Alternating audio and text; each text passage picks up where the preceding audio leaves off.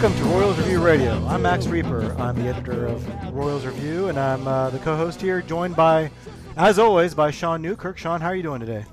Hi, Max. Good. Glad to get rolling again here. We're after a long break. We're now at not back-to-back weeks, but back-to-back-ish weeks of doing these. So it's nice to be back on our roll a little bit. Yeah, the holiday season kind of broke it up a little bit. Did you have a happy Christmas with friends and family? Yeah. The missus lives down, or she doesn't live down. Most of her family lives down in the Ozarks, so we go down in the Ozarks, and it's a fun little drive, and it's nice to see them and the small city leaving the big city of Kansas City. So it's just like the show on Netflix, yep, right? Exactly. Lots of money laundering going on. Yep. Well, cool. All those businesses. Yep. Yep. Well, Dayton Moore gave Royals fans some Christmas presents, I guess, this month. He gave us a lot of speed. If you are a Royals fan that likes speed, well, Dayton Moore gave that to you in droves. I think the big signing, at least big in relative terms, is Billy Hamilton. The Royals signed him to a one-year deal that will pay him $4.25 million in year one. And, of course, there's a mutual option in year two for $7 million. With a $1 million buyout. Hamilton, is known for being one of the fastest, if not the fastest man in baseball. I think he was fifth in sprint speed last year. Has stolen, 50 bases a year for several seasons. Had a little bit of a down year last year, and so that's why the Reds non-tendered him, making him a free agent. But he's, a younger guy on the right side of 30 years old. Big knock on him, of course, is he can't get on base because he doesn't hit the ball hard enough. What was your kind of impression on Billy Hamilton? I mean, the Royals seem to be doubling down on speed in a time in which everyone else in baseball is getting away from speed, so does it make sense to kind of sign Billy Hamilton? Yeah. I was trying to think. There's been a couple of free agents that it was just destiny. Yeah. Like you knew at one point, like, okay, at some point, these guys are going to be Royals. I can't think of who it was. I think Jeff Francoeur was one of them. Yeah. A guy that you just knew at one point, like, okay, he's going to be a Royal somehow. And so, yeah, Hamilton is one of those guys that you could always envision on the team. 2 years ago, you would have been coughing up. I mean, probably could have been a top 100 prospect or so from him. Hamilton. I think he was at one point, yeah. Yeah, but say he himself was one. And so, like, you could have been, paying a little bit more for him. 2 years later, you got him for effectively free. Mm-hmm. You had to pay him money, but you didn't have to cough up any real assets. And, money is just money. You can cut him tomorrow and you know exactly how much you've lost as opposed to a prospect. You have maybe no idea what you've given up. So, yeah, I mean, it's something. I mean, it's kind of your typical Dayton Moore kind of guy. The Royals defense is obviously going to be pretty good in the outfield. Even if you don't necessarily have room for Brett Phillips, you're still doing pretty well overall in the outfield defensively. And yeah, I mean, as you mentioned, you can't really steal first, which is what everybody says. And the guy with a career 298 OBP fits very, very well in the Royals offense. But yeah, I mean, it's interesting. If anything, it will give fans something to not like totally ruin the next 6 months for.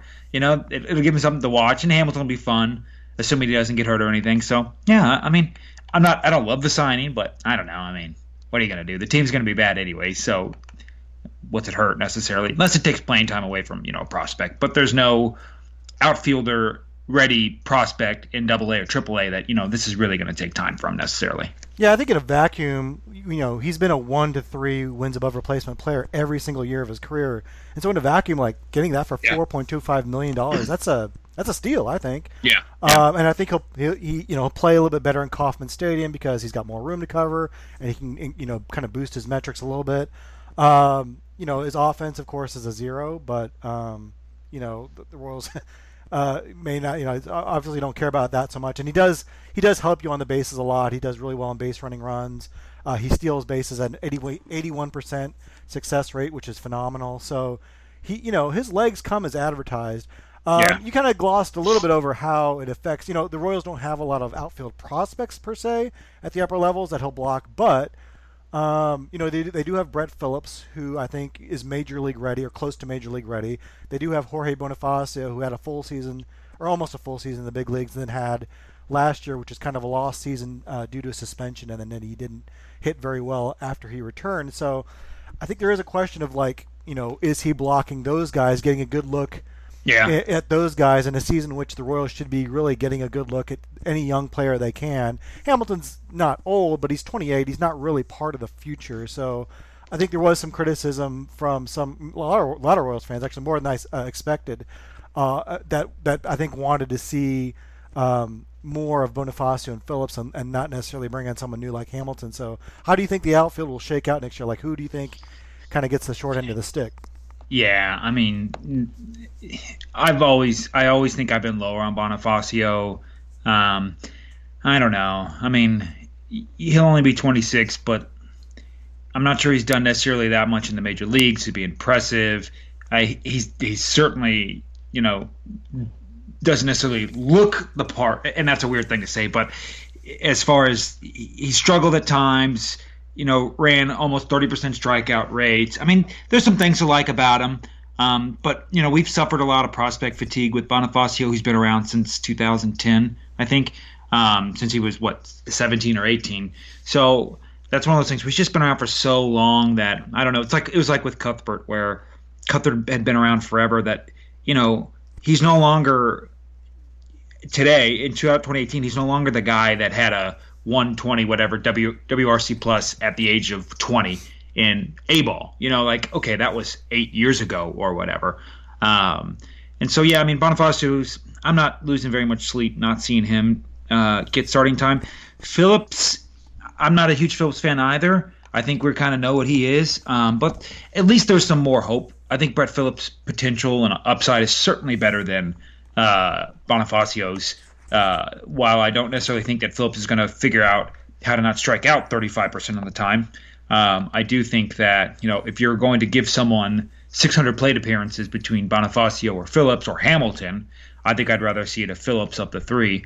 And then it also kind of seems like with now the more of a logjam, you're basically committing Soler to be DH. I mean, you're basically giving up on him being in the outfield, which, I mean, they probably should. In the end, anyways, Soler's bat was going to be the thing that matters the most, so it's not that big of a deal necessarily, but it is one of those where it's like, okay, he's officially not an outfielder anymore, at least for the Royals. So he does lose some value moving from right field to DH, kind of positional adjustment wise, but I mean, in the end, I think most of us were just going to care about how he hit. So, and of course, as you said, and as you alluded to, I mean, anything to get him off the field is probably going to be the better thing for him. Yeah, I think you're right about Bonifacio. I think at this point he kind of is what he is. I mean, when you're a defensively limited outfielder in this day and age, you're just not going to be very valuable. If you have a little pop, because pop is cheap right now, and I think I compared him online to Avisail Garcia, which I don't even know if that's all that fair. And Garcia had one Huge. big year where he had a really big BABIP and was kind of lucky and hit for some power that year. And then other than that, he was pretty much replacement level, and the White Sox non-tendered him. And I think that's probably kind of Bonifacio's fate at this point. He'll probably be about replacement level, okay with his bat, pretty bad with defensively, and I don't know if that really fits into what the Royals want to do with their outfield, and probably shouldn't with what they want to do with speed and defense. Brett Phillips, I think you're right, has probably more upside just because you put an outfield of Gordon, Hamilton, and Phillips, and I don't think that's a good outfield. I think that's a great defensive outfield. Yeah, certainly. That has a chance to really help that young pitching staff. So I don't know if his bat will ever come around. Yeah, the strikeout rate, as you mentioned, I think is very problematic.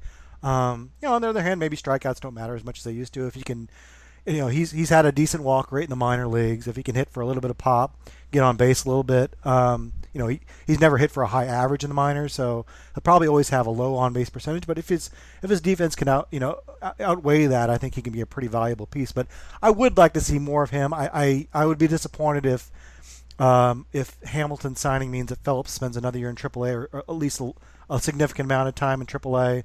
Bonifacio might benefit, actually, I think, from spending some time in AAA and getting his swing back, his confidence back. I think the one factor is that he's the only right-handed bat out of all those guys. Oh, yeah, I didn't think about that. So I don't know how lefty-heavy they want to be. And maybe that doesn't matter since the infield is, O'Hearn.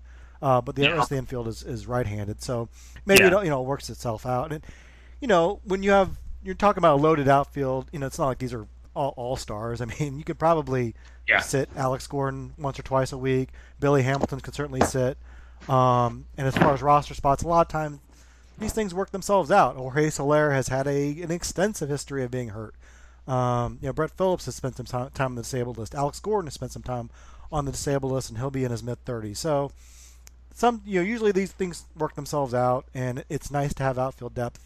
I'll be more concerned if it were in mid-season and Billy Hamilton has a ton of plate appearances and Bonifacio and Phillips haven't gotten any major league action. Then I'll be a little concerned. But we'll see how it plays out. I don't think, like you said, I think it gives Royals fans something to kind of look forward to, or some excitement. They're going to steal a ton of bases with him and Mondesi and Merrifield and even Phillips. So we'll see how it goes. It's an interesting experiment. I mean, it kind of goes into their larger philosophy of they're like really doubling down on speed. And I think there's been some talk about like that's good. Yeah, the Royals should zig where others zag, and that's the whole Moneyball philosophy, and that's kind of true. But I mean, what do you kind of take of their desire to go with speed and maybe move away from power?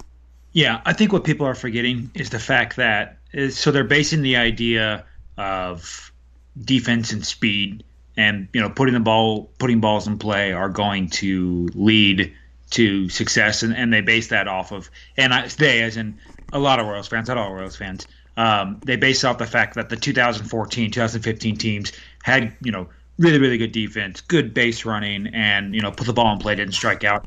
I think they forget, and I'm going to look it up right now. I think they forget that the 2014 and 2015 teams were also decent hitting teams.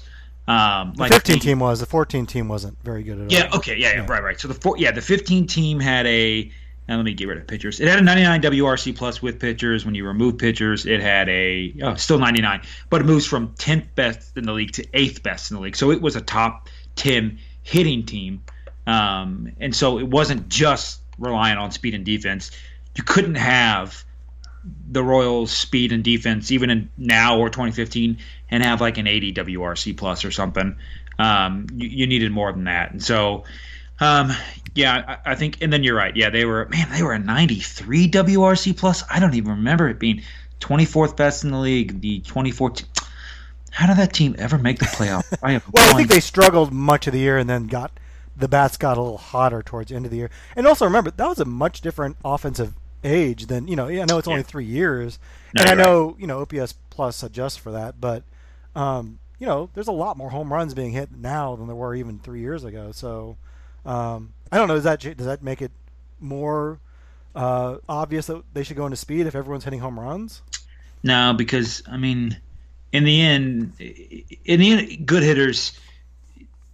I guarantee if you plotted the kind of correlation between wins and WRC plus, they're going to correlate very, very highly. And WRC plus is not affected by base running, as it's about on base percentage and slugging. You can do one or the other, and you can definitely do both, but you can't do neither, and end up being a high WRC plus team. You've got to be able to hit in some capacity, and speed is limited by on base percentage. Right. So I mean, if you look at Adalberto Mondesi's projection, I mean, it's whatever. Let me pull it up real quick. It's a crazy amount of steals, but the projections. What is it? It is 46 stolen bases with a 292 OBP. Those are. I'm going to just very strongly assume that those are not calculated together. They're both calculated off of the by themselves, because it's going to be very, very hard to have a 46 stolen bases, call it 50, with a 292 OBP getting on that much. I mean, without like a crazy 95% success rate, which I guess might be possible, but it's very, very tough to ask for.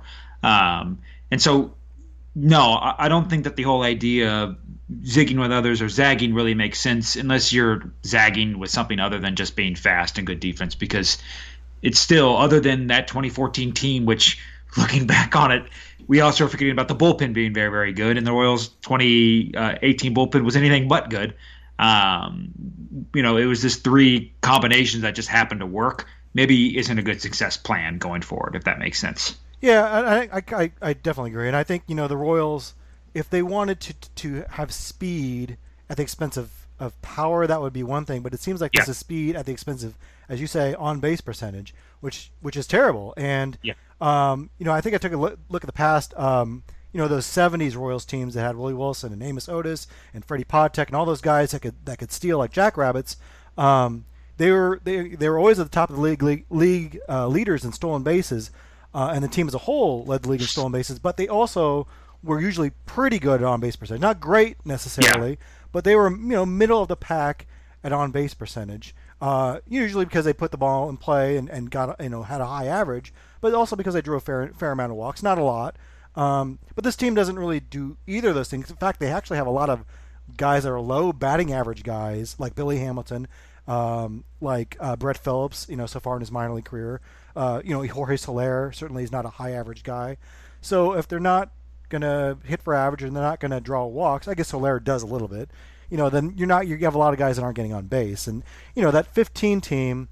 Yeah, they stole some bases, but they also had, they're a pretty balanced team. They had some guys that could steal bases and draw Dyson. They had guys that could get on base like Alex Gordon and Ben Zobrist, and they had guys that could hit the ball at the ballpark like Kendrys Morales and Eric Hosmer and Mike Moustakas. So there was more balance there, and it seems like they're putting all their chips now in speed. yeah. And I don't know if they necessarily believe, speed is the key to everything. We'll score a lot more runs now. I think it may be more out of desperation. Like, we can't get power hitters. We can't get on base guys, so we might as well get speed is cheap, so we'll dig through that, and at least we'll excel in one thing. Yeah. I think Dayton Moore actually said something to that effect, like we were below average in lots of things. We need to be excellent at one thing, even if it's something that's kind of ancillary to scoring runs. So I kind of get it, but I don't necessarily think this is going to make them a very good run scoring team next year. Yeah. And looking back on it now, and I just ran a quick play index query of the teams that made the playoffs, OBPs of those teams. So like the bottom the bottom five, three of them were in 2014. So there's a big cluster. For some reason, 2014 was the year that low OBP teams made the playoffs. It was Baltimore and San Francisco, but basically nobody lower than a 315 OBP, other than these fluky 2014 teams, made it. And of the 60 playoff teams since 2013, all but basically four had a below 95 WRC plus, and 35, call it 40 actually, had 100 or better OPS plus. So I mean, to make a playoffs, you basically need to be a league average team, unless you do a league average hitting team, unless you do something else very, very well. And even then, there's a weird cluster of 2014 for some reason. A bunch of bad hitting teams made the playoffs that year. So it's weird. And then you've got Colorado, who just gets destroyed for their park factor. Who's the other one? So yeah, I mean, from the look of it, you've got to actually be able to be, a league average hitting team or better to really stand a chance, even if your defense is great. I would be interested if they, and maybe they are trying to do this, but if they went with guys with really low strikeout rates, because it seems like a lot of this team strikes out surprisingly high, and a lot of their prospects too, like Khalil Lee and Sully Matias, Nick Prado, even they have a pretty high strikeout rate. The one exception would be Nicky Lopez, who's a very very low strikeout rate so far in the minors. So I would be kind of interested seeing if they were to kind of double down on that and go for like really high contact hitters. Although with the way teams shift around, maybe putting the ball in play is not what you want to necessarily do if you're not hanging out of the ballpark. So it'd be an interesting experiment. I don't know if it'd work or not, but it'd make more sense to me than just kind of doubling down on speed and saying, well, that's the stealing bases. That's the way to win games in 2008 and 2019. Yeah, and I did think it's curious that why all of a sudden, and I mean, it's a lot of their prospects in the minor leagues a lot of their top guys in the minor leagues are striking out a bunch too, because I mean, even Ryan O'Hearn struck out a bit. I mean, yeah, Prado, Matias, Melendez, Lee. I mean, these all I'm blanking on not Court Peterson. They've just got so many guys that are having these random high strikeout rates, which was never a calling card for the Royals at all. But of course, that's also the volatility of kind of younger prep bats. And I know Matias was an international guy, but younger 18, 19-year-olds kind of getting into the first full year ball in A-ball. So, but it is kind of interesting to see this. I don't know if it's a purposeful shift, a shift to a different philosophy on purpose, or if it was just kind of a coincidence that they like these guys. But they're all striking out at 25% or more. So you started something this week called the Royals Review Laboratory, and so I have a question for you. And if you want to give the email to that in just a second, you can. Oh yeah. But I have a question for you then that kind of sparks something out of me. Are minor league strikeout rates rising as fast as major league strikeout rates? Are there? Because I get the sense that the major league strikeout rate is rising because of bullpenning, and guys out of the bullpen now have just filthy stuff. They're throwing harder than ever. But is that happening at the minor league level as well? I think it's a no. I think someone looked at this. Nope, I can't. I could have sworn someone. Maybe nobody has. I could have sworn someone looked at this already, because they were also looking at how the batted ball in the major leagues, the home run to fly ball rate or the home run percentage rate in the major leagues spiked, but it stayed the same effectively in the minor leagues. So this is how we figured out, and when I say us or we, I mean other people, figured out how there was a juice ball. They go, well, the ball's not flying in the minor leagues. And they go, oh yeah, because the minor leagues use a different baseball. Yep. But that's a very good one. I'll look at we'll add that to our list, because I thought the answer was that no, they've actually stayed fairly the same. But that's a very good one to look at. So yeah, we'll add that to our list. And what was the email address for that? Oh yes, Royals Review Lab, no S, Royals Review Lab at gmail.com. And yeah, we've already got a couple questions in on those, a handful, and I think that's going to be something that throughout the season, if you guys have questions or random things. And I also want to emphasize, if Rex Hudler says something that sounds wrong, or Lee Judge writes something, yes, please send it to us, and I guarantee you we will tear it down. If you've ever been wondering about something about the game of baseball or about the Royals, that's kind of our email, where Sean will take your questions and check it out and write a full article on it. So it's something. Try. And because we get questions all the time and we forget about them, and they would make really interesting articles. And so we want to have one place to have them all and answer your questions. So that's pretty neat. Royals made a couple more transactions. Let's start with Terrence Gore, old friend alert. Has been with the organization for a while. They traded him to the Cubs for cash last summer, but he's back on an interesting split level major league minor league deal where he gets $650,000 if he's in the major leagues, $350,000 if he's in the minors. He'll start out in the major league 40-man roster. So what did you think of the Terrence Gore signing? Does it make sense to give him a major league roster spot like that? No, it doesn't make sense. But if we're sticking with this idea that we want to have speed and be exciting and good at something, then yeah, I mean, sure, that makes sense. I'm trying to think, what's Gore's ultimate motivation in this? I mean, obviously it's to stay in the majors, but if he goes to the minors, he gets a little better salary than what maybe he would have gotten. But money's nice. Yeah. No, I'm not saying that. I'm just trying to figure through, like, okay, I wonder why he wouldn't just ask for – I wonder if he came to the table and was like, here's the major league salary I want. Give me $1 million. They go, no, we'll give you $650 plus $350 in the minors. It's like, okay, as opposed to if he just got the $1 million and then got sent down to the minors, he still gets to keep the full $1 million. So I'm just wondering whose idea it was to do the split contract and what his ultimate motivation is. Because if it's to stay on the minor league roster – if it's to stay on the major league roster, then his minor league salary is irrelevant. If he knows and has an idea that he's going to be sent down to the minors, then he'll want to pad that. So, it's a weird deal, but I mean, it is. I mean, I don't know. I don't know if there's anything exciting about it. And we know Gore can't. If we know Hamilton can't hit, we definitely know Gore can't hit either. Yeah. Well, he was on the Fangraphs podcast, and he said that there was 13 or 14 teams interested in him as a free agent. Wow! So that was interesting to me. I think he probably just negotiated the best deal he could, and I think it's interesting the Royals put the $350,000 minor league salary in there, almost like a poison pill. Yeah. So that so what's going to happen? He's going to go to major league camp, and he's out of options, so they're going to have to designate him for assignment to send him to the Omaha. He's going to have to go through waivers. For any team to claim him off waivers, they're going to have to give him that same salary, and no team's going to want to do that. Presumably. Yeah. And so he's going to get sent to Omaha. He's going to make his $350,000, and so because of that salary, they can kind of keep him in the system. That's how I kind of see it playing out. But I don't know. But it's at the expense of having to pay Terrence Gore $350,000, though. You know what I mean? It's not like he's such an asset. Right. Like poison pill's a really good analogy on that one. But the poison pill is also in the interest of the poison pills are there for the employee, not necessarily the company. The employee wants to not be fired, or if they get taken into a merger, it's so that the employee doesn't get kind of screwed over. So that's why I'm wondering. But he wins from this too, and he gets more money than he ordinarily would.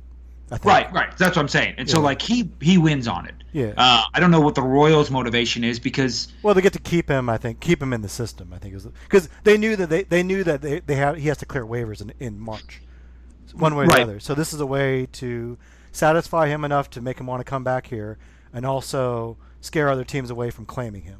Right. Now the expense comes at a 40-man roster spot. Exactly. That's what I'm saying. So best case scenario is, or I guess median case scenario is that you're paying Terrence Gore $350,000 in the minors. Yeah. Like as opposed to pay him $650 in the majors. And we're talking about very minor money. But I don't know. I just thought it was a very weird clause just for the privilege of paying Terrence Gore $350,000 in the minors. Well, I don't think the issue is so much even that you have to pay him $650,000 in the majors. I think the issue is no one wants to carry him on their 25-man roster. Yeah. But I mean the problem is that I think what's the upside? I don't get the upside. Exactly. Like you traded him last year for cash considerations. I can't imagine anyone's going to give you much more than that. I mean, I don't know. Maybe teams are like, oh wow, that really worked out for the Cubs last year. I mean, maybe he'll be a real asset and we'll give up some young arm in our Dominican summer team. But I don't know. Like Royals aren't going to the postseason next year. I don't know what Terrence Gore does for you. I guess maybe they're banking on him figuring out how to hit, but there's no evidence he's going to hit. Yeah. I mean, he's 27 years old, I think, 28. And yeah. So they're protecting an asset that doesn't necessarily have that much worth. Right. Yeah. And again, we're talking about very, very little money when it comes to Major League Baseball. Yeah, so, this isn't. I'm not like upset. The only thing I'm upset about, I guess, it would be like the 40-man roster spot that could go towards some waiver claim that would be interesting. But Bubba Starling. I mean, I would rather give that to Bubba Starling, to be honest, the 40-man spot. But that's just me. Yeah. The other signing is perhaps a minor transaction as well, but what warrants mentioning is Chris Owings. The Royals signed the utility player to a $3 million deal. He was non-tendered by the Arizona Diamondbacks, where he'd spent a number of years. Was a former first-round pick, and never quite lived up to that potential. But he was a useful player, He had a couple seasons where he was above a one win above replacement player. A low average guy, but can walk a little bit, can steal a few bases, has a little bit of power. I think his biggest asset is that he can play pretty much anywhere on the field. So I was a little surprised that I thought it was an okay signing. I was a little surprised, David Lesky of Baseball Prospectus was very much against it. A couple other Royals fans really panned it. What did you think of the Chris Owings signing? Yeah, I think I'm semi-known of having not hot takes, but being very, very strong about things, and I just didn't care about the Chris Owings signing at all. Yeah. I mean, I was just like, okay, whatever. It's $3 million. They could cut him tomorrow, not really lose anything. And I mean, I guess he kind of fits in that. If it's him or Alcides, if signing Owens means we never see Alcides Escobar in a Royals uniform again, that's worth it to me. I will give money in a GoFundMe to pay for Owens' next deal if it means that we never have to see Escobar again. So if that's the saving grace kind of it, then cool. But yeah, I mean, I don't know. There's really nothing to like or dislike. I mean, if he gets 300 plate appearances, has an 80 WRC plus, plays some okay defense, and okay, whatever. I mean, it's nothing that's going to kill anything. And I do think it's interesting a little bit. And well, one, if we're going to talk about how far scouting and scouting analysis is gone, I don't think Owens today, he was ranked 28th overall by BP, was the highest he's ever gotten.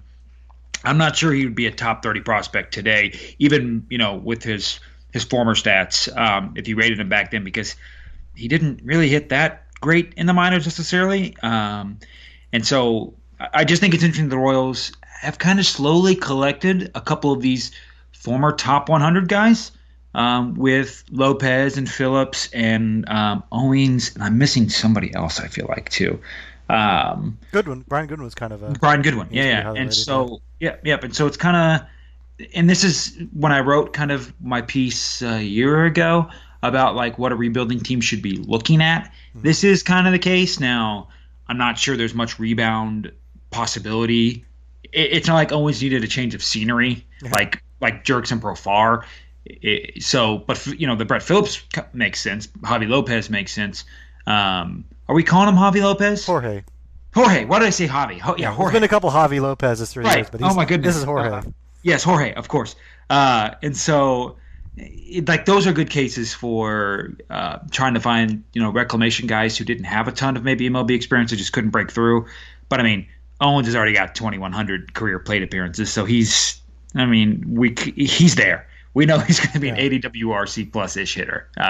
And so, but I just thought it was interesting that, here's another former top 100 prospect they picked up. Maybe too little too late, but anyways. Yeah, he's 27. He pretty much is what he is. And I'm looking at his minor league stats now. It's curious that he was ever ranked as a top prospect just because his numbers in the minors are very underwhelming until he gets to AAA, where he got to hit at Reno, which is a notoriously great hitting environment. So, I don't know what people were. I guess people love the tools, but he'll probably get 200 to 300 plate appearances. I'm sure we'll be complaining in June that he's playing at shortstop like too much. That goes to sitting Mondesi. But the Royals, I think, are very sensitive to Mondesi's playing time, because I think they feel like he's going to wear down. And look at his frame; he's very, very small, very a thin guy. I think you'd worry about him wearing down or getting hurt a lot. So to have a guy that can, and Owens isn't a great shortstop by any stretch, but he can play the position without falling down on his face, and you can stick him there once a week, twice a week, and not feel bad about it. He's probably more valuable in the outfield. $3 million is probably an overpay. I mean, I saw maybe. Ronald Torres got like $800,000 from the Twins, and he's about the same kind of player. He can't play the outfield as well, but not a whole lot of separation. But it's not my money. No. I mean, honestly, go get your money, Chris Owens. Yeah, good for him. Yeah. And back to kind of what I was mentioning with like former scouting or analysis, the quick opinion, the quote unquote quick opinion, and this is Fangraphs. They have their player capsules every year, and this is after he hit 330 in AAA. Mark Hewlett, who still does prospect stuff for Fangraphs, but used to be kind of their main guy. He wrote, despite hitting 330 in AAA in 2013, Owens isn't assured of an opening day assignment. If he gets his chance, expect him to hit for a solid average with decent pop. And because scouting players are hard, Owens' career stat, decent average, he's hit for 250. His decent pop, or solid average is 250, decent pop, 378 slugging percentage. So scouting's really, really hard. And they, no offense to Mark or the BP guys, but they swung and missed pretty good at this one. It happens, and you never know what happened to Chris Owens along the way, and maybe it just wasn't meant to be. But so two guys that I think the Royals do hope that their scouts did their homework with are a couple pitchers they acquired in the Rule 5 draft. The Royals had the second overall pick in the draft, and they used that pick to take Sam McWilliams from the Tampa Bay Rays. He's a 23-year-old, had a 5.02 ERA across high A and double A last year in 100 innings, but a pretty good strikeout rate. He stands 6'7", has a mid-90s or low 90s fastball, I guess, depending on who you talk to. Decent slider, kind of has a nice weird angle to throw from, like a downhill thrower. So there may be something there to work with. They also acquired Chris Ellis in a trade from the Rule 5 during the Rule 5 draft from the Rangers. He originally came from the Cardinals organization.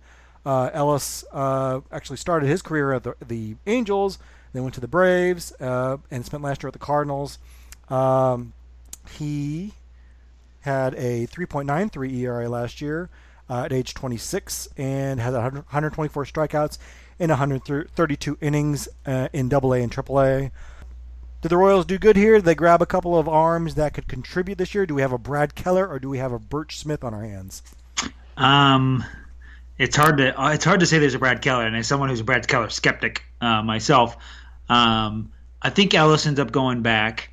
I think McWilliams sticks, but in the similar Keller vein, they kind of roll him out of the bullpen. Someone will get hurt, and then Danny Duffy will get hurt, and then McWilliams will get his kind of shot to be in the rotation. I think McWilliams sticks more than Ellis, even though Ellis maybe has a little bit better raw stuff. I still think that McWilliams, given his size and that, like you said, kind of the downhill playing, I think he's a little bit better, even if his stuff isn't quite as jumping off the page exciting. And not that Ellis has this crazy raw tools, but McWilliams is a little more filled out and a little kind of better overall package. So I think Ellis ends up going back, and then McWilliams. I mean, no, it's impossible to call someone Brad Keller, especially hitting on 2 back-to-back picks like that. Back-to-back Rule 5 drafts. And so I like McWilliams for what he is, and I definitely think that if you compared Brad Keller's report and McWilliams' report, at the Rule 5 draft time, they would have been very, very similar players. And so I think they, like McWilliams, and they grabbed him. And I will say I called it. I did tweet out that I think they're going to take McWilliams, so I'm going to take full credit for it. If he's bad, I take no credit for it. Was that inside information you're getting, or that was I was looking at Rule 5 guys, and I was thinking, like, okay, who makes the most sense? And McWilliams just kind of jumped off the page at me as far as guys. I was thinking, yeah, I think that's who they're going to take. And it was a lucky guess. It wasn't anything. Yeah, I think with the Rule 5 draft, a couple of commenters said, these numbers are pretty underwhelming. It's like, well, yeah, they got left unprotected for the Rule 5 draft. They weren't deemed one of the top 40 players in the organization. So I think what you're looking for is not necessarily guys that have done anything of note in the minor leagues, but guys that you're like, well, he's got some tools there, and I feel like if we tweak something, maybe add a slider or get some more spin rate out of him, or maybe get him to use his frame better, that we can get more out of him. And so I think McWilliams kind of offers more opportunity there because of his tall 6'7" frame, because of kind of the downward action. He's got a decent fastball that you can work with, I think. I think you're probably right about Ellis. We'll see what he brings to spring training. I don't see as much upside there. He does come from the Cardinals organization. I think Cal Eldred was the minor league pitching coordinator when he was still there, when Ellis was in the organization, so there may be a connection there. It's, a guy that he thinks he can work with and maybe tweak.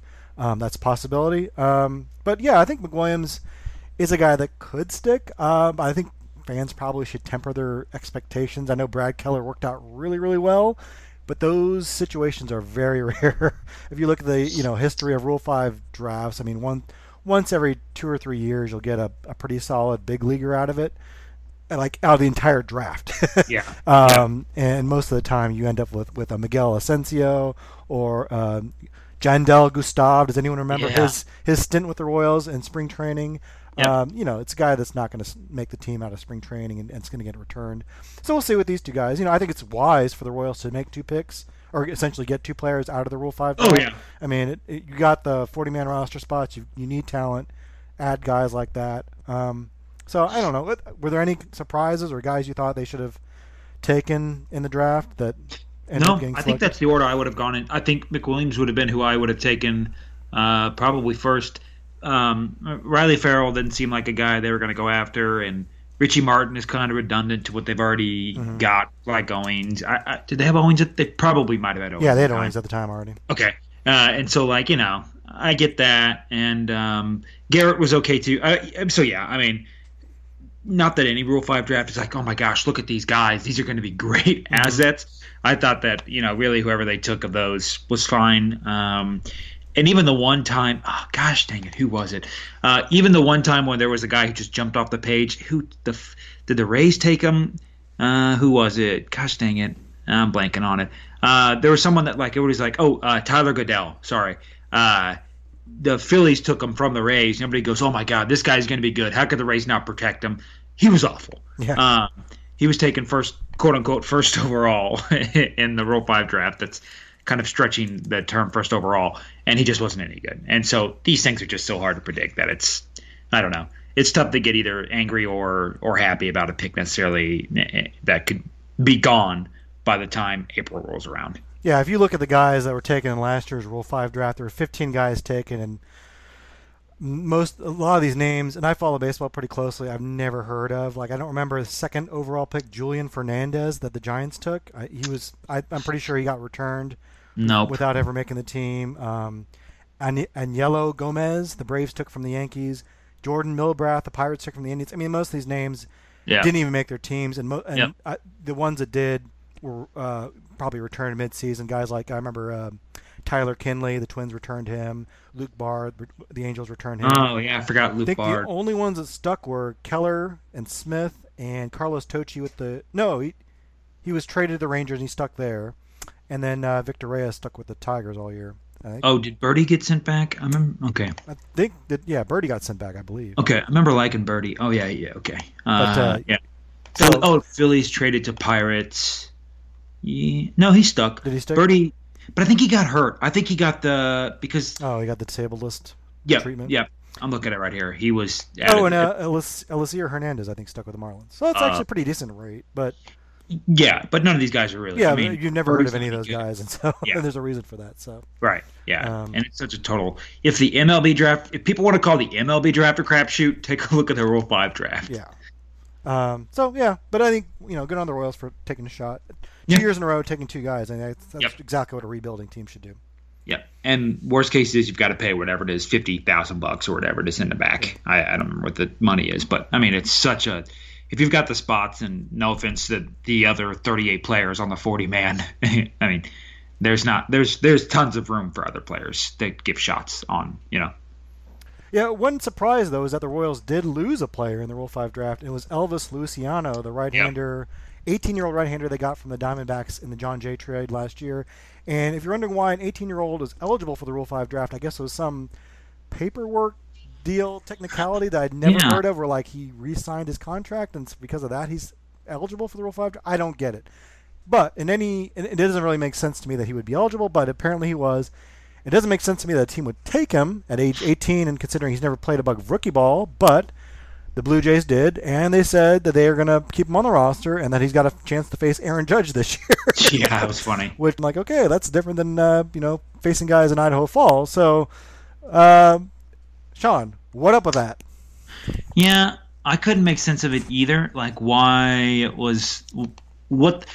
I guess that makes sense. Someone explained to me where if you rework your contract in the minor leagues, you instantly become whatever Rule 5 eligible. How we never heard anything about this the entire time until suddenly, we hear the Blue Jays call his name in the Rule 5 draft effectively was interesting. But yeah, I don't know. Well, I'm looking at Johan Santana. He was 21 when he was taken. But remember, the eligibility rules back then were a little bit different. I think it was a year less. Was it? You could be selected a year before you can now. Okay. He got to A-ball. He got to the Midwest League. So I'm just trying to think of that parallel. But, yeah, I mean, I know Patrick Brennan and Alex Duvall on the site and the Royals Farm report guys overall are kind of fairly high on Luciano. Maybe he ends up being a star, but as you said, I mean, he's he hasn't even broken into full season ball yet, and so it's tough to it's bizarre to see the Blue Jays take him. And if he turns into a mega star, then okay, chalk that one up to you aren't going to keep him anyway. I mean, the chances of him becoming a star are so infinitesimally low that if that happens, you just chalk it up to the baseball gods just kind of kicking you in the teeth, because there's no way at this moment you can think that, one, he is really, really going to stick all year, and they're not just going to stash him in the bullpen as much as they can, because remember, the Blue Jays aren't going to be any good this year either, so they have room to just kick him in the back of the bullpen. And if he does, it's really tough to see him being good anytime soon. But if he goes and he blows up and he's awesome and he ends up being their star closer for the next 10 years, then whatever. Hats off to the Blue Jays for being smart in taking him, but that's very hard to see at this point. Yeah, I think like even if he was like a really good talent, like what does a year of sitting in the back of a major league bullpen, getting into 8-1 blowouts against the Yankees? Yeah, and he'll be demoted. He'll be demoted next. I mean, come spring training next year, he'll be demoted out of camp. So it's a full lost year. So I think they're trying to hope that they catch lightning in a bottle, and he's just like super advanced, well beyond his years, and figures it out, and is somewhat contributing this year. But I don't see it. I would guess he gets returned mid-season, but I don't know what the plans are. Possible. And Roberto Osuna, I was thinking like they've had some success. I mean, Roberto Osuna was 20.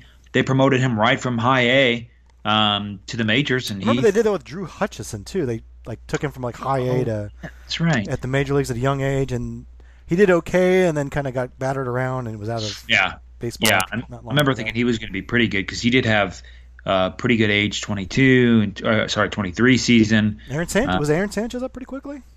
He was up in 2014, and he would have been 21. Yeah, he's pretty young. But he got to high A, double A, triple A, and he was a top 50 prospect. So but I mean, they do have some track record, and when you're talking about two guys effectively, it's tough to call that track record. But yeah, I mean, they definitely pushed the forefront of promoting pitchers, and unlike hitters, I mean, if you've got a reliever, you can basically, if you have a reliever, you can kind of tell like, okay, let's just go. Like, what are we going to change about him other than maybe, fix his command a little bit, try to do that? I mean, he's really just going to go out there and try to blow the doors off of hitters. And you don't necessarily need to, face 80 innings of high A, 80 innings of double A, 80 innings of triple A to just go out and throw the ball as hard as you can and try to blow guys away, which is kind of what Ozuna did. So, I mean, they have the ability with kind of relief prospects to kind of push that envelope as opposed to pulling a guy with, 80 at-bats and low A, promoting him to the majors. That's a much bigger jump than promoting a reliever, up the ladder that quick. Yeah. Well, I guess we can talk a little bit about what you expect from the Royals the rest of the offseason. It's been kind of a slow offseason. I think, last year really conditioned me to think that any activity this year would be more than last year, but it's been pretty slow. I know everyone's kind of waiting for Manny Machado and Bryce Harper to sign. I guess, first of all, you have a prediction on where Harper and Machado end up. I know there's been a lot of buzz with the White Sox maybe making a big move. The Phillies seem like they're really in on signing one of those guys. The Yankees, of course, are in the mix. I mean, what's kind of your spidey sense telling you? I love the White Sox doing that. If the White Sox did that, I think that's the move of the offseason. If only because signing either one of them will fit their timeline. And two, I mean, they're not, as it stands, the White Sox are going to be like not a fringe is not the word I'm looking for, but they're going to be a team that's probably going to win, I don't know, 75 games or so, maybe more, probably less, but somewhere around there. But if you pick up, Bryce Harper, and then you've got Luis Robert, Joe Bob, and then you've got Lou Bob, and then you've got Eloy Jimenez, and you've got a couple guys, maybe Moncada figure something out. Tim Anderson's not too bad. Maybe Giolito and Reynaldo Lopez figure some stuff out. I mean, they've got some things where some high volatility guys that could turn around, and then you've added 6 wins, we'll call it, with Harper or Machado. They've got a lot of variance on that team that if things go decent, and then like Yonder Alonso has bounced back, like if things go well, then yeah. I mean, you could see them winning 84, 85-ish games, speaking of the playoffs. Unlikely, but possible. And so I love that move. I don't know if that's going to be it, but I do like that. I think the Phillies have been kind of the odds-on favorite for both of them.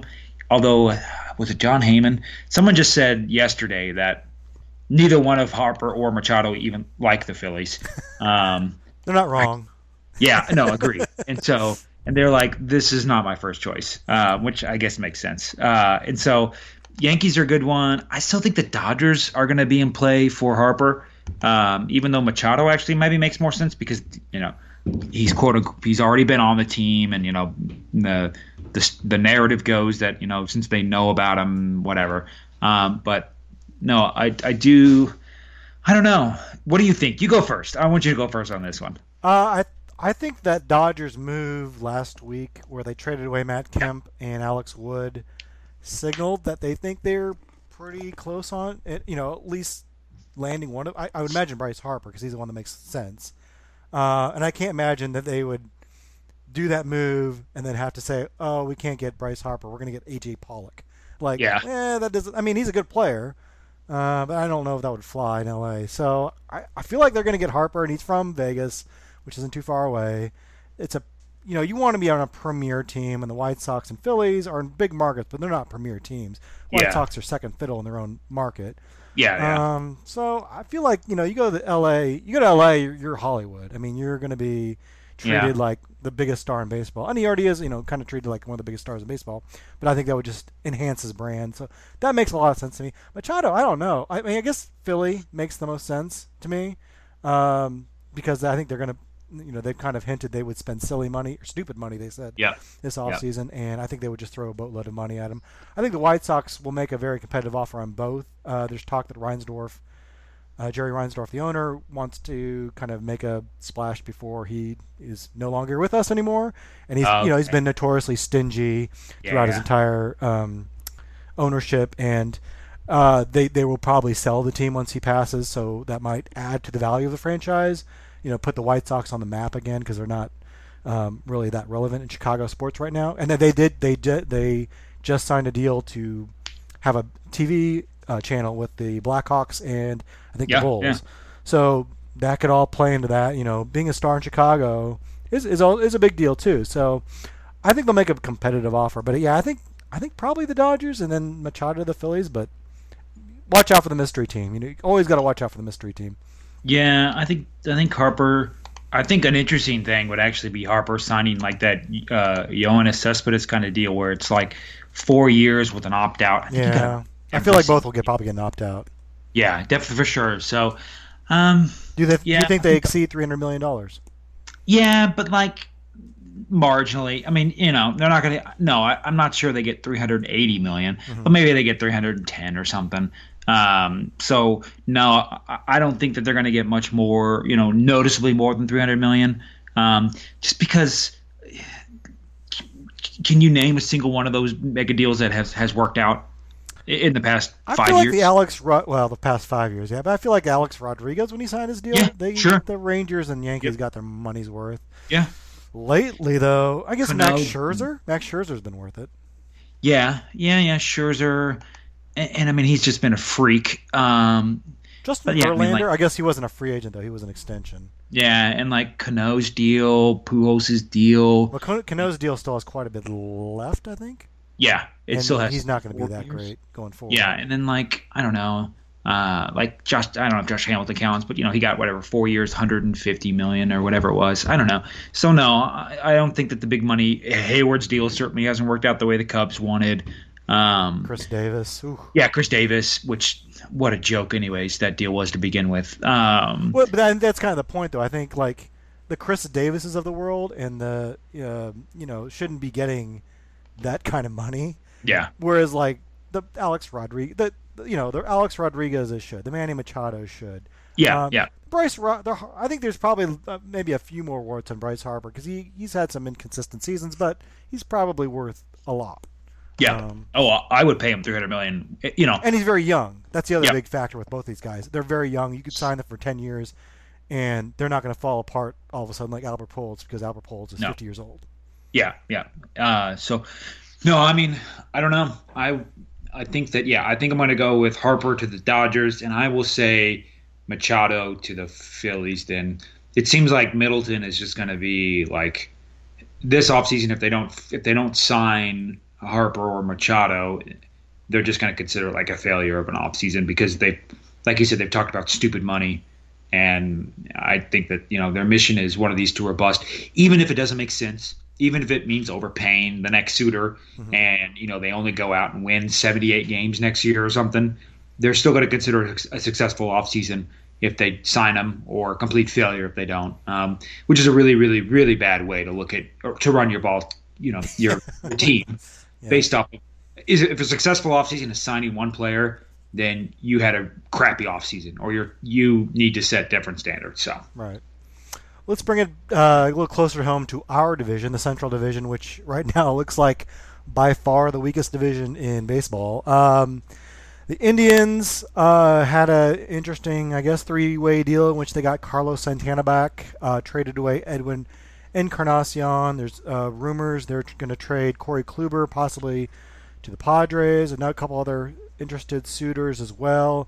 Kind of seems like they're selling off assets. I've heard both arguments. One is that they're giving up too early, or they know they can win this division with 85 wins, so why pay top dollar to do that?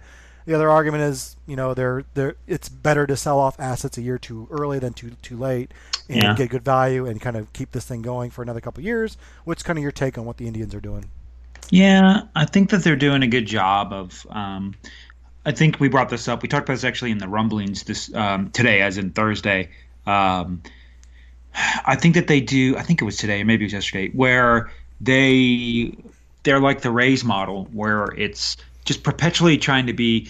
It's wrong to say perpetually trying to be good, but the Rays operate in a way that they have to trade their shorter term assets for longer term assets, and their whole model relies on hitting on these trades effectively, these rolling over of short term to long term assets. And Cleveland, I think, operates similar to that sense, where they're going to trade either Kluber or Bauer, knowing that they kind of have to roll these over into longer control assets that are, it's tough to get another Kluber, but if you can get someone as good as Kluber, if someone who's Kluber-ish, maybe Kluber light, and you've also extended the window on that player for 6 more years, or for 6 years, or even 5 years, or the like, then that's the kind of moves they're interested in making. Now the Rays operate at a much lower payroll, so the Indians have that kind of hybrid model that, like, the Pirates also kind of operate at this level too, where they're just continuously rolling over assets, which I think this is what they are going to do with Kluber. I don't think by any means they're trying to give up on 2019, which I think someone mentioned that, and that's not it at all. I just think they realize that, it's better to sell an asset early than it is to sell it too late. And so if they move Kluber, if they move Bauer, or even Carrasco, or any of the, or even whatever his name is that I'm totally blanking on, who went from the bullpen, Danny Santana, no, Salazar. Even if they move him, I mean, they're just effectively just going to roll over into something a little more longer control, even if you take a little bit hit on, the wins above replacement level. Yeah, this has kind of been their MO for almost 2 decades now. I mean, they just don't hang on to their stars past their free agency period, and oftentimes they do trade them, before they even hit free agency. I mean, you look, even the past, like a decade ago, they were trading away Cliff Lee and CC Sabathia and players like that, and that kind of helped build Victor Martinez, another one that kind of helped build the basis of the team they have now. So it's, in a way, it's been very successful in helping you always build a perpetual, not every year, but more years than not they win 90 games. They've had a couple down years, especially when the Royals were successful, but they've won 90 games a lot. Now, I think there's also something to be said about pushing all your chips in for one big push, and they've got an MVP caliber player in Jose Ramirez. They've got probably another MVP type player in Francisco Lindor. You've got a Cy Young type pitcher in Corey Kluber, a guy who's won the Cy Young. You've got the best rotation in baseball, arguably one of the best rotations in baseball. So I kind of feel like that this is the time to strike and push all your chips in. And if you lose Corey Kluber to free agency, then you'll still get a draft pick for him. Unless he gets hurt, but at least you've given it your best effort to win a championship. And so I if I was an Indians fan, I'd probably be a little upset. I mean, I get the giving yourself as many cracks at winning a championship as you can. You want to win 90 games, 95 games, as many times as you can, make the playoffs. And one of those times you'll get hot in October and break through, and they nearly did a couple years ago. One went away, but. If I was the GM, I'd probably just be, doubling down on this season and saying, we got 3-4 players here that are at the top of their game, that are among the best in baseball. let's go win the darn thing. And Yeah. I get Yeah. trading away Encarnacion. That makes sense. I don't think you want to be stuck with the last 2 years of that deal. And if they trade away some of their excess starting pitching to address other needs, that makes sense. But I don't know. If I was them, I'd be pushing it for championship. I think they No. can be just as good as Boston, New York, and Houston this year if they have a good off season. Right. If they picked up, like, heck, if they wouldn't sign a Machado, now they wouldn't, but if they wouldn't sign a Machado, I mean, they would be instantly Oh, yeah. an incredibly threatening team. But they don't even have to necessarily do that. I mean, just a couple Yeah. smart, low dollar moves. I think because they've got the assets to make smart trades like they did. I thought the Francisco Mejia Brad Hand deal was a pretty good deal. Yeah. Yeah. Make trades like that, or sign decent free agents that aren't going to bust the bank. I mean, or wait till February like they did with Encarnacion, and get guys when their value is dropped. I mean, they've been very astute about doing that. So Yeah, it'll be interesting to see what they do about Lindor and Ramirez, because I think I forgot Ramirez did sign an extension, but Lindor rejected that whatever huge extension they offered. So it'll be interesting to see, when Lindor is at ARB2 or ARB3, what they end up doing with him. If they do end up trading him, or they just take the QO. And then, same thing with, I think Ramirez is owned forever. So never mind. I was wrong about that. I forgot that he did sign an extension. But yeah, I mean, it'd be interesting to see what they do with Lindor or Bauer's coming up close too. I think Bauer's a free agent after this year, I want to say. I think he's on ARB3 at this point, but he might have been a Super 2 guy. Can we talk about as well? I don't have to talk about it. I just want to mention this. Jerry Dipoto is the best GM on earth. he's certainly the most active. Yep. He has made 7 trades. Most teams don't even make 7 trades in an entire year. He's made 7 since November 8th. And including that one where what was like they were about to leave the winter meetings, and then someone made a trade, and then Dipoto was like, wait a second, hold on. I got to get the last lap. I got to get the last trade in. And so whatever it was, he negotiated it from literally from his hospital bed. Because he was sick. Incredible. I love Jerry Dipoto. I wish he was a Royals GM. I feel like, though, he's like the epitome of the Craig Goldstein tweet. That's something to the effect of like Billy Beane makes 12 trades, makes a team slightly worse, but also slightly cheaper. Yes, I see it. Nationals signed Max Scherzer to a $300 million deal. That makes no sense. Yeah, he makes a lot of trades. Is he making his team a lot better? Yeah, we'll see. Yeah. I didn't get the. I actually thought the Domingo Santana deal I thought was a really smart trade. I don't think the Royals could have made a play for him, but he's a nice player. Hit 30 home runs in 2017. Still a very young player. He's got a lot of flaws to his game, sure, but they got him for, I think Gamel's like a 4th outfielder, really. But I don't know. I thought it was a pretty astute trade. Yeah, someone mentioned, who was it? I think it was, is it Tony Hale? I'm trying to think of, not Tony Hale. Whatever his name, the Diamondbacks GM. God dang it, one of my ex-Diamondbacks GM. Now I got to look up his name. I've forgotten. He would call up. I think he tried to make trades just like on the fly. Like he would call people and be like just kind of talking to them, and then be like, "Hey, what do you think about trading?" And just this is what reminds me of Dipoto, where he would just kind of make stuff up. He would just call someone and say, "Hey, what are you doing? Let's make some trades." And I love Dipoto so much. I do like the fact that he doesn't seem overly attached to any of his players. I Dayton Moore is the complete opposite of that, and for better or for worse, I think there's good and bad with that. I think he tends to overvalue the guys he has now over against what is out there. On the other hand, I think there's some value into stability and building a cohesive clubhouse. But yeah, sometimes it irritates me because I feel like some of the guys we have, and there's there's other fish in the sea, Dayton. You can take a chance on one of those guys, but Chip Hale. So I said Tony Hale.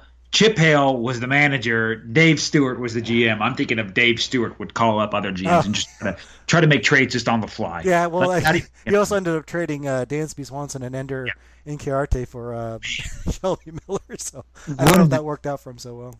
What an incredibly dumpster fire of like a tenure, a very short tenure, but good on the Diamondbacks for realizing, okay, this guy's awful. Because I think he only made it he didn't stick around for that long, He right? was not there very long at all. So yeah, he was the sorry. Yeah, I'm not sure. Oh, 2014. So 2014 to 2016. Yep. So he made it. That's a very short for GM. Yep. For GM. Yeah, definitely. Yeah. I mean, oh, gosh. And he left. Not that the Diamondbacks were awful when he left, because obviously they made the playoffs. But like, he signed Greinke to that crazy, not crazy, but that $200 million deal. Made all those awful trades. Didn't draft well at all. It just, I don't know. Poor Diamondbacks. But they traded away Goldschmidt. We've been calling about that one for a long time. But that's just amazing how good they were despite Stewart. Yeah, I think it seems like they've really squandered a lot of talent over the last decade, really. It's kind of sad, but oh well. I'm not a Diamondbacks fan, so. No. Hey, one trade real quickly that I want to talk about. Didn't get a lot of press because I think it was right before the holidays. But the Oakland A's, the Tampa Bay Rays, and Texas Rangers pulled off kind of an interesting three-way trade, at least to me. And I was just thinking about it because the Rangers traded Jurickson Profar, who you mentioned earlier, to the A's in a complicated three-team trade. Essentially, what the A's gave up to get Profar. First of all, Jurickson Profar was once considered the top prospect in baseball. Oh yeah, can't miss. He has not really lived up to that, although he's starting to show signs of becoming something. Last year, he was a 2 to 3 wins above replacement player, depending on who you go by. Hit 254, 335, 458, 20 home runs out of a middle infield position, pretty good. He's got 3 years of control left, so he's not terribly expensive, and he's got some control. So I wanted to draw some parallels to Whit Merrifield. I know there's a lot of differences. Whit is older, first of all. Mm-hmm. Whit has 1 more year of control, and Whit has been much better, at least the last 2 years, than Jurickson Profar. But on the other hand, Profar is younger and may have more potential over the next 3 seasons. I think if you want to project what each will do over the next 3 years, Profar, I think some people might like what Profar does over what Whit does. But what the A's gave up to get him was not much at all. They gave up Emilio Pagan, who's a reliever, kind of a middling long reliever. Not nice talent, but not anything special. They gave up minor leaguer Eli White, who's kind of like Whit Merrifield in the minor. He's kind of a utility infielder guy who can do a little bit of everything, but certainly not a top prospect. Maybe a top 10 in your organization, but that's a stretch, I think. They gave up a competitive balance pick, so I think it ends up being like the 38th pick or something like that in the draft, and then $750,000 of internationals bonus slot money, which is a significant change. On the other hand, the A's couldn't use it because they're in the penalty box for overpaying for international free agents. Yeah. So they're like, we can't use this, so you can have it. So I guess then the Rangers didn't get all that. They made a deal. The Rays actually got the draft pick, and I think they got Eli White. The Rangers sent a prospect to the Rays, and the Rays sent a bunch of prospects to the Rangers. But is that kind of a signal that the trade market for second baseman isn't great? I know the free agent market for second baseman is a little deeper than in past years. Ian Kinsler is signed. DJ LeMahieu is still out there. Marwin Gonzalez can play second. Who else is there's Daniel Murphy just signed, I guess. Oh yeah. So if the Royals were truly motivated to trade Whit Merrifield, is this maybe a signal that you're not going to get that much, or is this just totally a different situation? Yeah, I've kind of always said from the beginning that I think Royals fans and the Royals front office, not that Whit Merrifield is not good. I don't want to give that opinion off at all, because he against everything that I've said, or even Josh Dugan or the likes have said that, he's never going to repeat 2016. Oh, he's not going to repeat 2017. Oh, he's not going to repeat 2018 again. Despite all of that, he is a good player. So I do think that the Royals front office and the Royals fandom might overrate as far as what they'll get back in return for Merrifield. And I ran the kind of quote unquote numbers for it. And I think I came up with like a top 20 hitting prospect and like a top 50 other hitting prospect from a value standpoint, a surplus value standpoint. And in reality, nobody's going to give up, Luis Robert or Victor Robles for Merrifield. They're just not going to do that, no matter what the numbers say. And so, yeah, I do think that the market for Merrifield isn't likely to get straight correct value for him. And now you might say, like, well, okay, so if they're not going to get the correct value for him, don't trade him. Okay, but what's better value? Getting nothing for him necessarily, and then in 3 years, he's either a free agent or he's maybe not good anymore, or getting decent value for him now. And the Royals can't operate in the former scenario. They can only live in the latter scenario where they have to get value for their players that they trade away. And so I think that the market for Merrifield isn't quite as robust as the numbers might say. And I don't know if the Profar one is a perfect parallel, if only because, I mean, if you think what's best case scenario for Profar, he ends up being with Merrifield 2018, you know? But then there's a balance between, Profar is only 26, Merrifield's 31. And so there's that mix between like age and upside and the pedigree of Profar. I mean, people still see him anytime you see a write-up of his name, you are guaranteed to see him written up as the former number one prospect in baseball. He'll carry that for a very, very long time. I mean, Jesus Montero carried whatever he was, the number 3 prospect, even though it was very, very clear Jesus Montero didn't want to play baseball, could not hit, was completely unathletic. He always, every time you saw his name, you saw, whatever he was, number 3 overall prospect in baseball. Buxton will always be the number 1 overall prospect in baseball. And so I do think that Profar brings a little bit of that, but I'm not sure that – I do think the Royals should get more out of Merrifield, and they should certainly ask for more than what Profar got, because Profar was a change of scenery kind of guy. Now, he did put up 3 wins, but he was a change of scenery guy, more so Merrifield is, just an asset that the Royals have that they can get rid of necessarily, if that makes sense. Yeah, I didn't want to suggest that's what the Royals would get for Merrifield, just that I thought it was a signal that maybe the market wasn't as robust as perhaps some Royals fans want it to be, and I think you're right, though. I think some Royals fans at least, are kind of overrating what they are expecting the package to be for Merrifield if he does get traded. Because there was an article at ESPN.com by Bradford Doolittle and David Schoenfield, who do really good work, suggesting some possible trades. And they suggested Whit Merrifield to the Dodgers, which makes some sense. Yeah. For Alex Verdugo, an outfielder, and pitchers Mitchell White and Caleb Ferguson. Verdugo, I think MLB Pipeline has him as the 1 or 2 ranked prospect in their system. Mitchell White, I think, is a top 100 prospect by some lists, and Caleb Ferguson was a starter, swingman, left-hander who was very successful with the Dodgers in limited action this year. And I was surprised how many people said, "Oh, that's not even close to what we take for Whit Merrifield." And I don't think that was like the ideal trade that I would take for him. Like Verdugo, it'd be nice. I think a nice player to have in here.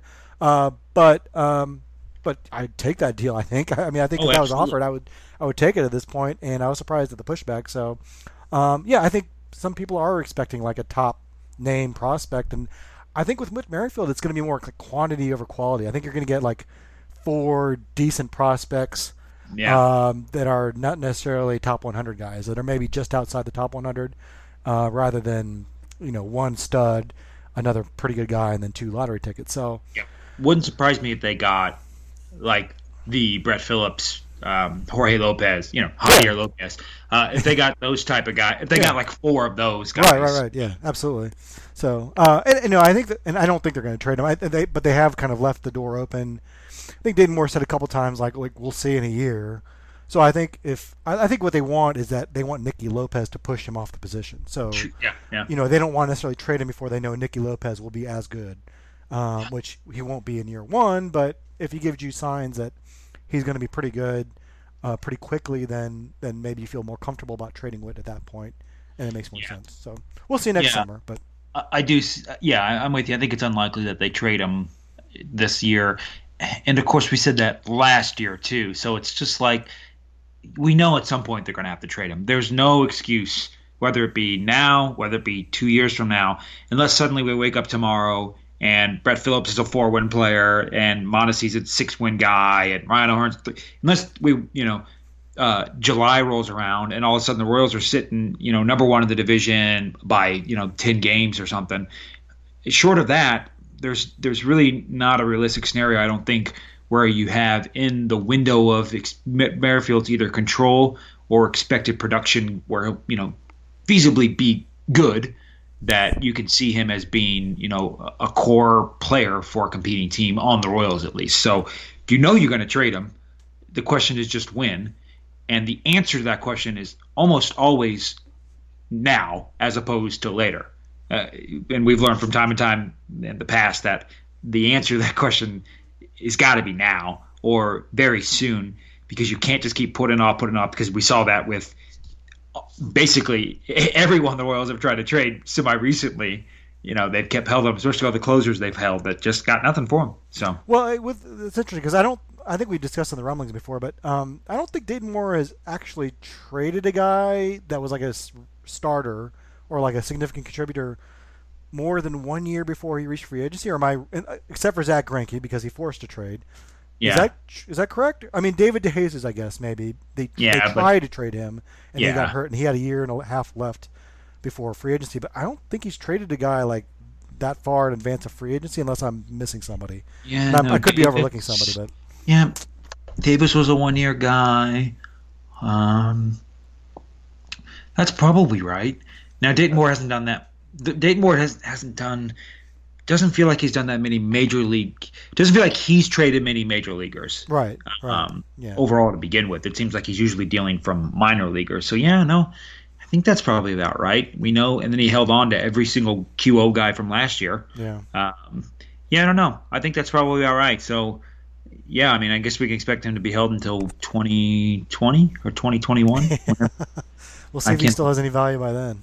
Yeah, and that's why I'm saying the answer is almost always trade them now as opposed to trade them later. But I don't know how much higher up. And a final point on the Profar Merrifield thing, where when we talk about, they've each got 3 years of control or 4 years, remember that Merrifield has put up pretty impressive numbers. His ARB salaries are going to be considerably more than Profar, that's true, who has been injured all this time, and has not had a chance to put up the gaudy numbers that arbitration stupidly likes to reward, like RBIs and stuff. So, I mean, not only the control similar, but Profar's going to be considerably more cheaper. So you would actually maybe expect a little better return for Profar if you really buy in the upside than what you get from Merrifield. So I do think your analysis isn't awful, Max. You did a decent job on that one. Well, I think it also is just a sign that Billy Beane's a really good GM, or he's got a really good team in place. And of course he went to Oakland. I mean, of all the guys that would do that, it's Oakland. Oakland loves Tommy John guys because they know the value there, and they love these former guys that kind of have fallen off. And when they picked up not Willie Adames. I'm blanking on. They picked up someone Franklin Barreto. They also love the guys that get dinged because of defense. Like Barreto's not a very good defensive shortstop, but who cares if he's going to hit 30 home runs? I wonder what's going to happen to him now that second base is presumably blocked, and Marcus Semien is at shortstop. Man, I don't know if he's on the move, or if they trust Barreto's defense at short, or if he's just going to be like a super utility guy or what. But nice problem to have. It sounds like Simeon's. I mean, what's Simeon's got to be like 28 by now, right? Yeah. I don't know. I don't care enough about Marcus Semien to look up his stats. So we'll wrap things up a little bit. I guess just wrapping things up, what do you expect out of the Royals the rest of this offseason? I know that it's probably going to be slow going until spring training, but they probably have a couple more moves up their sleeves, don't they? Yeah. I feel like Jeff Flanagan has mentioned. Like the Royals are going to focus on those kind of reclamation projects for like relievers. Mm-hmm. So maybe that's still going to be out there. I feel like they haven't really done any of that yet. They've instead picked up like Billy Hamilton, the speed guys. So that's what I would probably be the most looking out for, is that they go sign, random guy to compete spring training to see how that ends up going. So it's worked with Mike Minor, and it hasn't worked with Travis Wood. So. Yeah, if you told me they'd spent $7 million by Christmas, I would have thought for sure it was some former closer like Blake Parker or Cody Allen or someone like that. Trevor Rosenthal. Yeah, we're like, they were just hoping to catch lightning in a bottle and get some saves out of him. Did Shelby Miller sign? That's who I want them to still go after. Shelby Miller's still out there, which we could see. Maybe he could end up in Kansas City. But yeah, I think they'll probably. I think you probably see some signings in February just before camp opens, where like they pick up some guys off the scrap heap, or guys that have just found no market out there, and like, hey, come to Kansas City and boost your numbers. We'll give you a chance. We we got nobody in our bullpen other than Kevin McCarthy and a couple other random guys. So Peter Moylan's available. Peter Moylan is available. Blaine Boyer is available too. I think he's very available. So what would you put the over under percentage wise at Moustakas coming back? Would you, if I said 20% odds, would you take the under or over on that? 20% chance of him coming back? Yeah. I'd probably take the under on that. I think. Okay. I don't think he's coming back. I think. No. I think this has been it. I think this has got to be a team out there for him this year. The Brewers said that they mentioned that there was a possibility. I think that he could return, and the Angels. I don't think the Zach Cozart experiment at third went that great, and maybe Cozart slides over to second, and Moose plays third. I don't know. But it seems like there'd be more at Philadelphia. I don't think Maikel Franco is really a solution there. Would you rather have given the 8 years, $144 million to Moustakas or Hosmer? 8 years, $44 million? Oh, $144 million. Yeah, the Hosmer's deal. Would you rather have given that to Moustakas or Hosmer? If you could give it out today, who would you rather? If I had to give it to one of them? Yeah. That's a tough deal. 8 years? Well, yeah, I feel like Moustakas will be better for the next 3 or 4 years, but I feel like Hosmer will stick around longer. Like, okay. I could see Moose being out of the league in 5 years. Whereas I think I could see him out of the league in 2 years. Man, but Hosmer was so bad last year. Yeah, I guess I'd probably say Moustakas, but that's what I think too. It's a shitty deal either way, but still, it's like, man, like I don't know. Dave Cameron. I don't want to rub any dirt on Dave Cameron here, but how on earth did he not quit the org as soon as they did that? It's just incredible that nobody was pounding the table more to not sign Eric Hosmer than Dave Cameron, and his organization signs Dave Cameron or signs Eric Hosmer. I still can't believe they signed for that much money. Incredible. And that he's been that bad, and it's only been a year. It's been 1 year. And the Padres weren't even good. I mean, if you want to sign Bryce Harper to a mega deal, yeah, okay, he's 26, but Hosmer was 28, was incredibly inconsistent, and gets you really no closer to contention than if you didn't sign him. I don't know, incredible. Yeah. I mean, just imagine if they had acquired C.J. Cron for nothing last year and saved money for making a run at Machado or Harper this year. They'd be in such better shape. Yeah, and they've got the crappy Will Myers deal. They've got they already had Myers at first base. I forgot about that. Right. And they had James Shield. It's like they haven't learned the lesson of stop giving money to these guys that are not that good. I don't know. I still think there's a world where Will Myers ends up being like a 6-1 player. Yeah. And I'm rooting for him, even if maybe some Royals fans could have bad feelings for him. I don't know how that's possible, but if they did, I'm rooting for Will Myers always. I love Will. Who is the worst run organization right now? I mean, because it feels like every team is in on the analytics deal, but there's still some teams out there that aren't particularly well run. Yeah, I mean the Marlins are pretty bad. But that's more ownership, I think, than... Yeah. Baltimore was pretty bad, but they just actually grabbed it. Yeah. Yep, they're actually going to be decent. I mean, no offense, the Royals organization is a little hit and miss. I feel like the Mets are always kind of up there. Yeah. Oh, yeah. No, that's it. It's the Mets. Yeah, the Mets are terribly, terribly run, especially since they hired a GM who was the agent of 8. Yeah, I can't believe that happened. That is incredibly terrible. He's the agent for their best pitcher. Yeah. I mean, not anymore, but... Right. But still, even when they negotiate, he knows exactly what Syndergaard's looking for. Oh, and I think he's DeGrom's agent. Or is he Syndergaard's agent too? He's Syndergaard's agent too. No, I think he's Syndergaard's agency is the one he worked for. Yeah, well...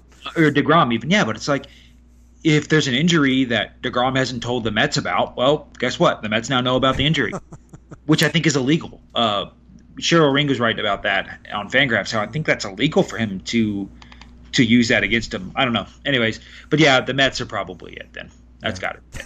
Good old Mets. We could have the contest between the Mets and the Royals. So. Oh yeah, God, terrible organization. Oh, okay. Well, hey, we'll be covering all the Royals transactions this offseason, all the good and the bad. You can follow us at RoyalsReview.com or on Twitter at RoyalsReview. And as always, you can always follow Sean on Twitter as well, at Sean Core, SHAUNCORE. Are you working on anything particular other than the lab stuff?